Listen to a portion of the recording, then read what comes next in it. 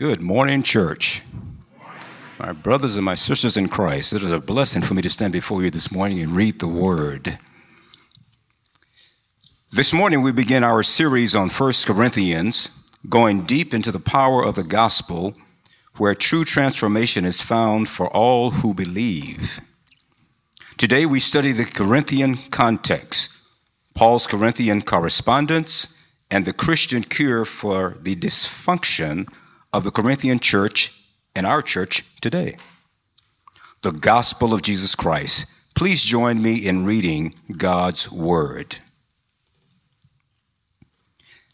Now I would remind you, brothers, of the gospel I preached to you, which you received, in which you stand, and by which you are being saved, if you hold fast to the word I preached to you, unless you believed in vain. For I delivered to you as of first importance what I also received, that Christ died for our sins in accordance with the Scriptures, that he was buried, that he was raised on the third day in accordance with the Scriptures, and that he appeared to Cephas and then the 12. The responsive reading. All flesh is grass, and its beauty like the flower of the field.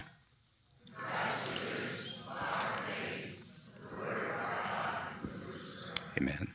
Amen. Thank you, Carl. Good morning, everybody. Thank you for your patience with us as we adapt to two services. I know a few of you are like, hey, I came ready to worship God with my tithes and his offerings, or his tithes and my offerings. I know. And the bag never got passed during the movie. It's okay. You can still worship God with his tithes and your offerings. The bags will be at the back. Maybe this Saturday we forgot. I don't know. And this is our second service today, and I'm going to breathe deep. Because the first service, we were so anxious about time, I felt like I was on like 2-speed. You ever watch class in 2-speed? It's like, and the gospel, Jesus loves you. All right, let's pray. Yeah. Not today. So we're going to be in 1 Corinthians. We're starting a new series today. And I welcome you in the name of the Lord Jesus. I'm going to ask you to do something as we start. Can you turn to the person on your side and just say to them, Jesus is alive and working? Can you do that? Now I want you to turn to the person on the other side and say, and he wants to work in you. There we go. There we go. Now everybody's covered. We're going to be, if you have a Bible, go ahead and open it at 1 Corinthians. If you don't have a Bible, open it on your phone, or we can get you a Bible. We're going to be in chapter 15. We're starting the series for what will become clear in a new book towards the end of the book, chapter 15 of 16, because Paul, what he does in this letter is he centers all of the arguments, all of his diagnosis for the problems and the solution of the gospel, and he clearly defines it here in chapter 15, so we're going to unpack it. But before we do, I want to ask you a question. If you were to just tell me what's the most difficult thing to convert, what would you say? You don't have to answer out loud, just think about it. Some of you might have thought converting someone to a different political party. Other y'all might have been like me and you thought about the metric system, right? I don't like measuring things to begin with, but when you throw in, leave it to the French to invent the metric system, you know? So I grew up with inches and feet and yards and something we call miles, right? The metric system, it has I don't know, the doctors in this room can help me, but it's like 1,000 grams equal what? A kilogram. 1,000 meters equal kilometer, all right? I know it doesn't sound confusing, but it's totally confusing. Especially if you try to help someone bake. I'm not a baker. No one's accused me of being a baker, but I like to help people in my life who bake. And when they try to ask me to convert some measurements from like normal to metric, I just wait till they're not looking and throw whatever I can in and hope it works out. It got really confusing. We used to live in Indonesia. And my son Ben, we lived there for just over 3 years. And my son Ben, when we moved over there, his best friend's name was Miles. And we're driving down the road one day in Indonesia. They have the metric system. And we're just driving, and my son randomly says in the back, Dad, if Miles had been born in Indonesia, would his parents have named him kilometers? I don't know. It's a good question. Got to ask them. But that's how much the metric system just messes things up, right? I mean, no one's watching football and they're like, oh man, I'm nervous. It's 3rd and 2 meters. No, it's 3rd and 6 yards, okay? That's how we talk about stuff. But I don't think that that's the most difficult thing to convert. You know what the most difficult thing to convert is? The human heart. I have the privilege to walk with people in life. And one of the greatest needs that I see in the lives of people who claim to know Christ personally and who probably do is a lack of gospel transformation in their heart. That we can be saved eternally, but not shaped in the moment by the work and the person of Jesus Christ. And I don't mean just shaping your Sunday morning schedule. I mean the deepest places of your belief system. Getting to the roots of why you continue to do that which you want to stop doing. You there? Why do I keep getting angry? Why can I not say no? Why do I care so much about what these people think of me? Why am I exhausting myself seeking to be productive? Why can't I stop doing this? Why can I not continue to do what I feel like I'm called to do? Why can't I stick with something? Why? The answer for Christians is because we haven't had a deep, substanceful transformation of the heart with the gospel, whereby we are renewed in our whole being, taking every thought captive, being transformed by the renewing of our minds, so much so that the deepest roots of our belief system reorder, rewire according to the work of Jesus and the redemption that he gives us so that we can inhabit fully in all of life the new creation which he has set us free to begin. That's what deep conversion looks like. We need a deep work of the Holy Spirit. Not just more participation, not just busier religion, not just more inspiration. I got to listen to more. I got to study more and just feel good, listen to more worship. I'm not talking about that. That's all good stuff. I'm talking true conversion, transformation that comes from authentic awe of who Jesus is and what he's done for you. When we get to that place by faith, we discover what Paul means in Romans 1:16, that the gospel is the power of God for all who believe. So when we look at the Corinthian correspondence, the first letter that Paul wrote to the Corinthian church, we're going to see how he addresses issues again and again and again with this same solution, nuanced in different ways, the gospel of Jesus Christ. So we're going to unpack that a little bit today, but first, let's look at the city of Corinth. It's a place a lot like our place. When we study Corinthians, just a heads up, you're going to feel like Paul is reading your emails. It is a place that was very prosperous, but it was also power hungry, very promiscuous, and prizing productivity above all else. It was a city that was significant historically for the Greeks in their trade routes along the sea there. I'm not even going to pretend to say the name of the sea because I can't remember. I'll just fake it till I make it till somebody hears it and emails me later and like, you said that all wrong. Okay, all right. There was an important sea trade route that went right there, okay? And it was destroyed, eventually rebuilt by Augustus Caesar in 1 AD, and it reclaimed its prominence in society. It was quickly restored to the cosmopolitan crown jewel of that region. It was a significant place, not just for commercial prosperity for anybody doing business in the region. It was also significant for intellectual thought, and it was significant for people that wanted to hobnob and expand their networks with certain elites. It was known as a place of licentiousness. You can see this picture here. This is ancient Corinth. This is what it looks like today. In the background, you see that mountain. On top of that mountain, there was literally one of the largest temples to a goddess named Aphrodite You worshiped Aphrodite back in the day by using a prostitute. We'll just put it that way. And there were hundreds and hundreds, if not thousands and thousands of prostitutes on that mountain in the temple. So when anything significant happened, if there was going to be a massive business deal or a big hobnobbing celebration, then the city would fill up with people that helped you worship Aphrodite. Why? So that you could be fertile and productive in that which you were setting yourself to. In the foreground, you see those columns. Those are actually ruins that are left over from a temple of Apollos, who was a Greek god. And what this picture captures is this utter licentious culture that was saturated with promiscuity and centered on pagan worship and idolatry. Like I said, just like our country. Just kidding. But kind of, but not really. To Corinthianize was a popular saying, and it was slang for to go to the devil. It was populated with really smart people. Let me just summarize it this way. It was intellectually advanced, materialistic, prosperous. Yeah, we got that.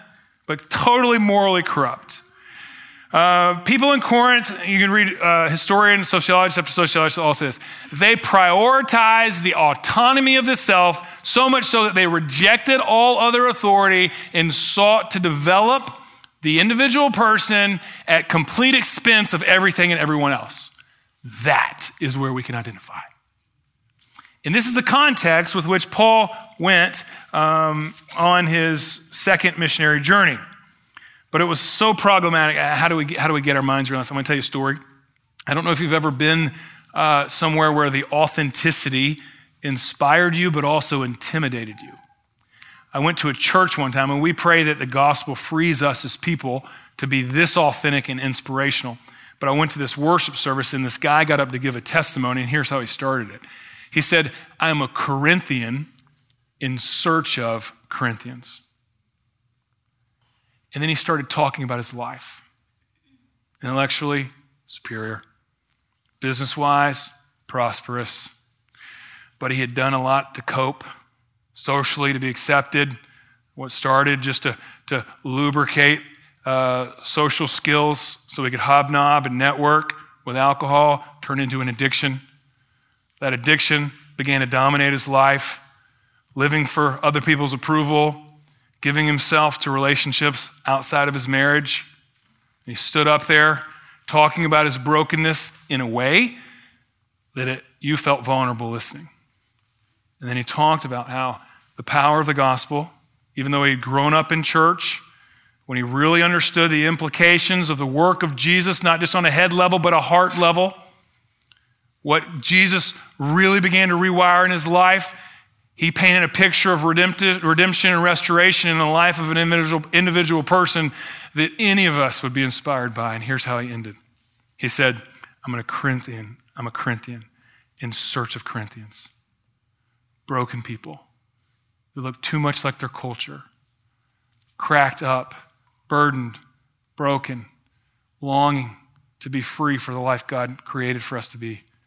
Only through the power of the gospel is that opportunity realized. So Corinthian context is a place like ours. In the Corinthian correspondence, when Paul writes, he writes addressing pastorally, we're going to see 10 specific scenarios that he does. Now, Paul went, as I said, on his second missionary journey. And he went there, he spent a year and a half there. I was actually able to go to Corinth this summer. I thought I'd get some sort of ooh, but nothing. Okay, it's all right, yeah. Yeah, so we were on a trip as a family, and the focus was my daughter graduated with an architecture or design degree, and we wanted to inspire her with certain stuff. And they were like, Dad, we made it so you can have a day where you can just nerd out and go to Corinth. And so I was like, awesome, right? So I'm like reading and studying all this stuff before we go, trying to sound smart. I read Acts 18, 1-17, which is the summary, super basic, of Paul's year and a half in Corinth. He stayed with Priscilla and Aquila. They were tent makers. That's why he stayed there. They lived next to the synagogue where he was like every day until he got in trouble. And then he moved like all the way across the street. Like he was looking for trouble with the gospel, ended up getting tried by the tribunal, kicked out. I studied all this stuff in Acts 18. And our van driver, who was just driving us that day to Corinth, he was telling us all about it. And he was like, and you know, the Apostle Paul, have you heard of him? I was like, I heard of him. Yeah, I heard of him. I was like loaded for bear to impress my kids, right? And he was like, yes, he was here for 6 months on one of his teaching tours. And I was like, come on, man. He was here for 1.5 years. And the guy says, I said, where did you learn just 6 months? He's like, well, the person that trained me taught me he was here for just 6 months. I was like, well, that person needs to look at the original source. And I started pontificating about Acts 18, and my kids were heavy-handed in the back. I was like, it's that easy. We know on Paul's second missionary journey, he went there, he spent time there because Corinth was a significant place. And then if the gospel can take root in a place of influence, then it can go forward through ordinary trade routes like boats and travelers. It can go forward through the economic success of tradesmen and farmers and the intellectual prowess where people would come and argue philosophically. If the gospel can take root there, then it can go everywhere. And that's why Paul spent time in Corinth. And it's why the church has got to understand in our country today what the true power of the gospel is, and we don't get it. I don't know if you saw David Brooks' article in The Atlantic a couple of weeks ago. Phenomenal. How did America get so mean and divided? We've lost our whole moral fabric that was set as a standard by the church historically. And there is no more moral formation because, frankly, Christians have adopted more of a booster rocket mentality to our faith than we have a true gospel transformation. What do you mean booster rocket mentality, Mitchell? Let me tell you. Glad you asked. Here's what I mean. You remember the old space shuttles that would take off and a rocket was on the side? What happens when the space shuttle gets in the atmosphere? Booster rocket falls off. This is how we've treated our faith. If I can just get the right group of friends, I need you, Jesus, and I do. Once you're in that atmosphere of friendships, the rocket goes. Or if I can just go to the right school, if I can just get the right degree, if I can get in the right relationship, graduate, if I can just get in the right job, the booster rocket, I need my Jesus, I need my faith. And then you get in that atmosphere, you lose the rocket. Who needs the faith anymore? As if the gospel is something that just is an add-on so that you can have your best life now. Then, after we graduate and we get the job or we're looking for the right job, I need my faith so I can get the right job. I need my faith so I can get in the right relationship. I need my faith so I can get in the right organizations, the right social networks, the right business. I need my faith so that I can be prosperous. We use Jesus for ourselves. We misunderstand the gospel and we miss the true transformation that Jesus wants to give us. And so it's significant as a church in America, but here, that we get the gospel. And we look at our country and we say, how did everybody get so mean and divided? There's, I don't know if you follow, my mind is blank. What is his name? I love this guy. I listen to his podcast and read his stuff. His name's Russell Moore. But his new book on the crisis of evangelicalism. Externally, our country is mad and fractured. It turns out, internally, same thing. We have a problem because we don't understand the gospel in a heart-transforming way. And so when Paul addresses disunity in the church, when he addresses sexual promiscuity outside of marriage and incest in family, when he addresses difficult issues of identity, when he addresses issues of honoring weaker members of our community, when he addresses unity in the body, when he addresses the abuse of our self-righteousness and our spiritual gifts at the expense of building up the body, when he addresses the basic beliefs of the gospel that are misunderstood or not believed by the church in general, he goes back again and again and again to the gospel. Not saying to the Corinthian church, well, I hope that you understand the gospel so you're saved. Yes, we hope that. But saying to the Corinthian church, I hope you understand the gospel so that you're shaped like Jesus, so that you're transformed more by the gospel than your political beliefs. You're transformed more by the gospel than your social status. You're transformed more by the gospel than where you graduated from. That you are transformed more by the gospel than anything in our culture, because God's desire is to use you to transform our culture so that his kingdom will come and his will will be done in San Antonio as it is in heaven. Do you understand the paradigm? So Paul begins this epistle, this letter to the Corinthian church, by saying, I came to you knowing nothing. I came in weakness and in trembling, and I just proclaimed Jesus Christ and him crucified. The centrality of the gospel that is woven in till we get to the context where we are today in 1 Corinthians 15, where he talks about the historicity and what we're going to discuss and study in our passage today about the gospel. This book is not only bookended with the power of the gospel, but the gospel is woven through, and you're going to see it so much so that it's going to inspire you and give you awe. Let me ask you this. Do you have awe of the gospel?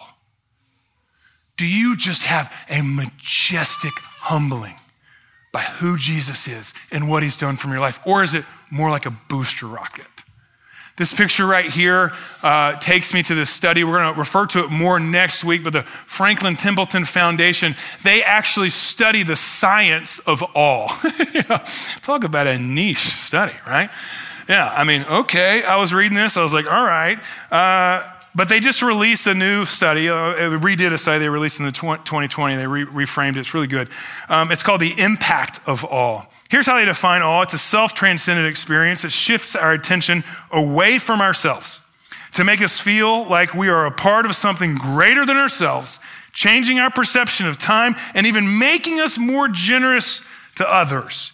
And they're going to focus on things like this awe-inspiring view here, and they're going to unpack things like how a sense of awe when we see something majestic, or we experience something majestic like a symphony, or we read an amazing novel, or we hear just phenomenal, watch an amazing movie. We have this sense of awe where we're caught up and we realize, man, life's not all about me, and we experience this humility. And actually, the study shows that there's actually an increased connectivity because we don't spend our whole life defining ourselves and finding hope by curating an image of ourselves, but we actually come out of ourselves, just the science of all, secularly, common grace, that when we behold something majestic, that we're transformed individually and socially. And what Paul does is he builds on this common grace understanding, and he challenges you in the church. Do you really have an awe of the gospel? Do you see Jesus in his work as more awesome than anything else? Do you pay more attention to it? Are you more caught up in it? Are you more transformed by what Christ has done than you are headlines of our world, political agendas of our culture, court decisions, family dysfunction, fractured friendships, your own bank account, your own neighborhood, your own job status? Are you captured more by what Christ has done than anything else in all the world? This is an invitation for you to experience the fullness of new creation that comes in Jesus Christ. That's why we're studying 1 Corinthians. And I'm just going to warn you, forewarning, all right? When we get to the stuff on holiness and sexuality, it's going to challenge us. And we're going to see something of an import from the resurrection of Jesus that matters substantially for the holiness of your life, because our body matters. How God made us matters. And how we treat the temple that God's given us matters. We're going to see it. I'm just warning you, it's going to be fun. But we've got 5 minutes to dig in this text. I got it. Where are my intercessors? They're praying. What does the gospel say? What is the gospel according to Paul? Look at 1 Corinthians 15. The first thing we see is that He says, I would remind you, brothers, of the gospel that I preached to you, which you received, in which you stand, and by which you're being saved. The gospel of Jesus Christ is something that is shared, something you hear, and something you believe by faith. You know, the reality of the resurrection is a culmination of God's ancient plan, whereby he decided to remedy the distance between him and his people, to restore his presence in real relationship through the perfect life of Jesus Christ, where he was innocent, representing us in his life, and then he died in our place. He became sin so that we could become a newness of life. We could receive his righteous record, and when he rose from the grave, he represents us. The gospel of Jesus Christ is something we hear, and we not just believe here, but we receive by faith in all of our life. Secondly, the gospel is about Jesus and his work. For I delivered, verse 3, to you as first importance what I also received, that Christ died for our sins in accordance with the scripture, that he was buried, he was raised on the third day in accordance with the scripture, contrary to the majority opinion of Christians. Probably you, definitely me. But the gospel is not about you. The Christian faith isn't about you. It's about Jesus. The gospel is about what God has done to show his love for us in this, that while we were still sinners, while we were still missing the mark, while we were God's enemy, while we were children of wrath, all of those are scriptural reference, Christ died for us. The work of Jesus Christ, the person of Jesus Christ is what the gospel is all about. Thirdly, the gospel is about Jesus, I just said that. The gospel is thoroughly biblical. Look twice in verse 3 and 4, we just read it. He died according to the scriptures, and he was buried and was raised on the third day in accordance with the scriptures. Repeated twice for emphasis. And sometimes in our faith, we put the emphasis on the wrong syllable, right? And we not only think it's about ourselves so that we feel better, but we also think, well, this is like a plan B that God did, right? I mean, humans tried to do better, to do gooder so we could get back in God's presence, and then God sent Jesus, right? Wrong. According to the scriptures, God's ancient plan, his definite foreknowledge that Ephesians 1 said he had scripted since before the foundation of the world to redeem his people from the slavery and the penalty of sin, to restore us to right relationship with him, according to the scriptures. And I'll spare you all the places in the law, the Pentateuch, and the Psalms and the prophets where this is actually dictated. And I'll just point you back to a familiar place in Luke 24. Luke 24, when Jesus is walking down the road to Emmaus with discouraged disciples, they were despondent, and they're like, hey man, are you the only person that doesn't know what happened here? He's the only person that actually did know what happened because it was Jesus. They didn't recognize him. And it says in Luke 24:44 that he opened their hearts to hear how all the scriptures, all the law and the prophets spoke about how the Messiah needed to die and rise again according to the scriptures. Fourth, the gospel's historical. It actually happened. Verse 5, he appeared to Cephas and then to the 12, and then he goes on to say in verse 6, he appeared to more than 500 brothers, and then he goes on to talk about James and appearing to himself as a resurrected Jesus. Jesus bodily resurrected, and he historically appeared to people. Of those hundreds that are mentioned here, most of them were still alive when Paul was writing this, and they would have been quick to dispel it if it was a lie. It was not. In fact, one of the most solid arguments on the actual factuality, the historicity of the bodily resurrection of Jesus is the birth of the church specifically. You can't explain the birth of our church, of the Christian church, without this historical reality. If you want to know more on that, I recommend N.T. Wright's book, Jesus and the Victory of God. And I'll get you a copy if you read it. It's 623 pages, so hold on. But it's really solid. And then third, finally, the gospel's personal. Go back to verse 1. I would remind you, brothers, of the gospel that I preached to you, that which you received, in which you stand. The gospel is intended to be personal and transform you.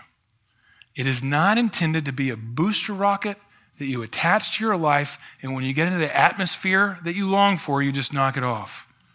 The gospel's intended to move from your head to your heart and affect all that you do with your hands, all that you say with your lips, all that you do in your labor.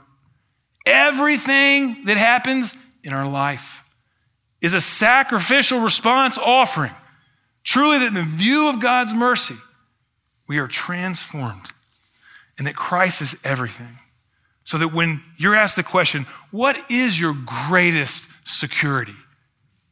The answer isn't in how much money you have in your account or what the geopolitical dynamics are in a certain moment, but the answer is the finished work of Jesus Christ.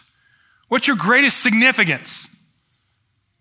Is it in your productivity, your performance, how much you do or how much you're worth or what you're a part of? Your greatest significance is Jesus Christ. What's your status? Is it your zip code? Is it your alma mater? It's Christ. What's your story?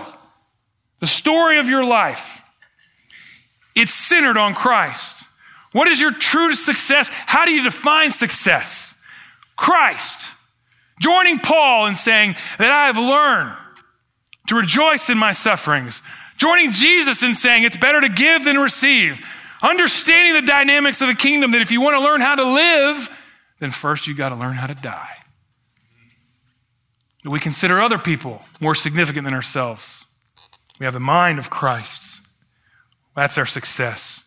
The cross of Jesus, him crucified. What is your strength?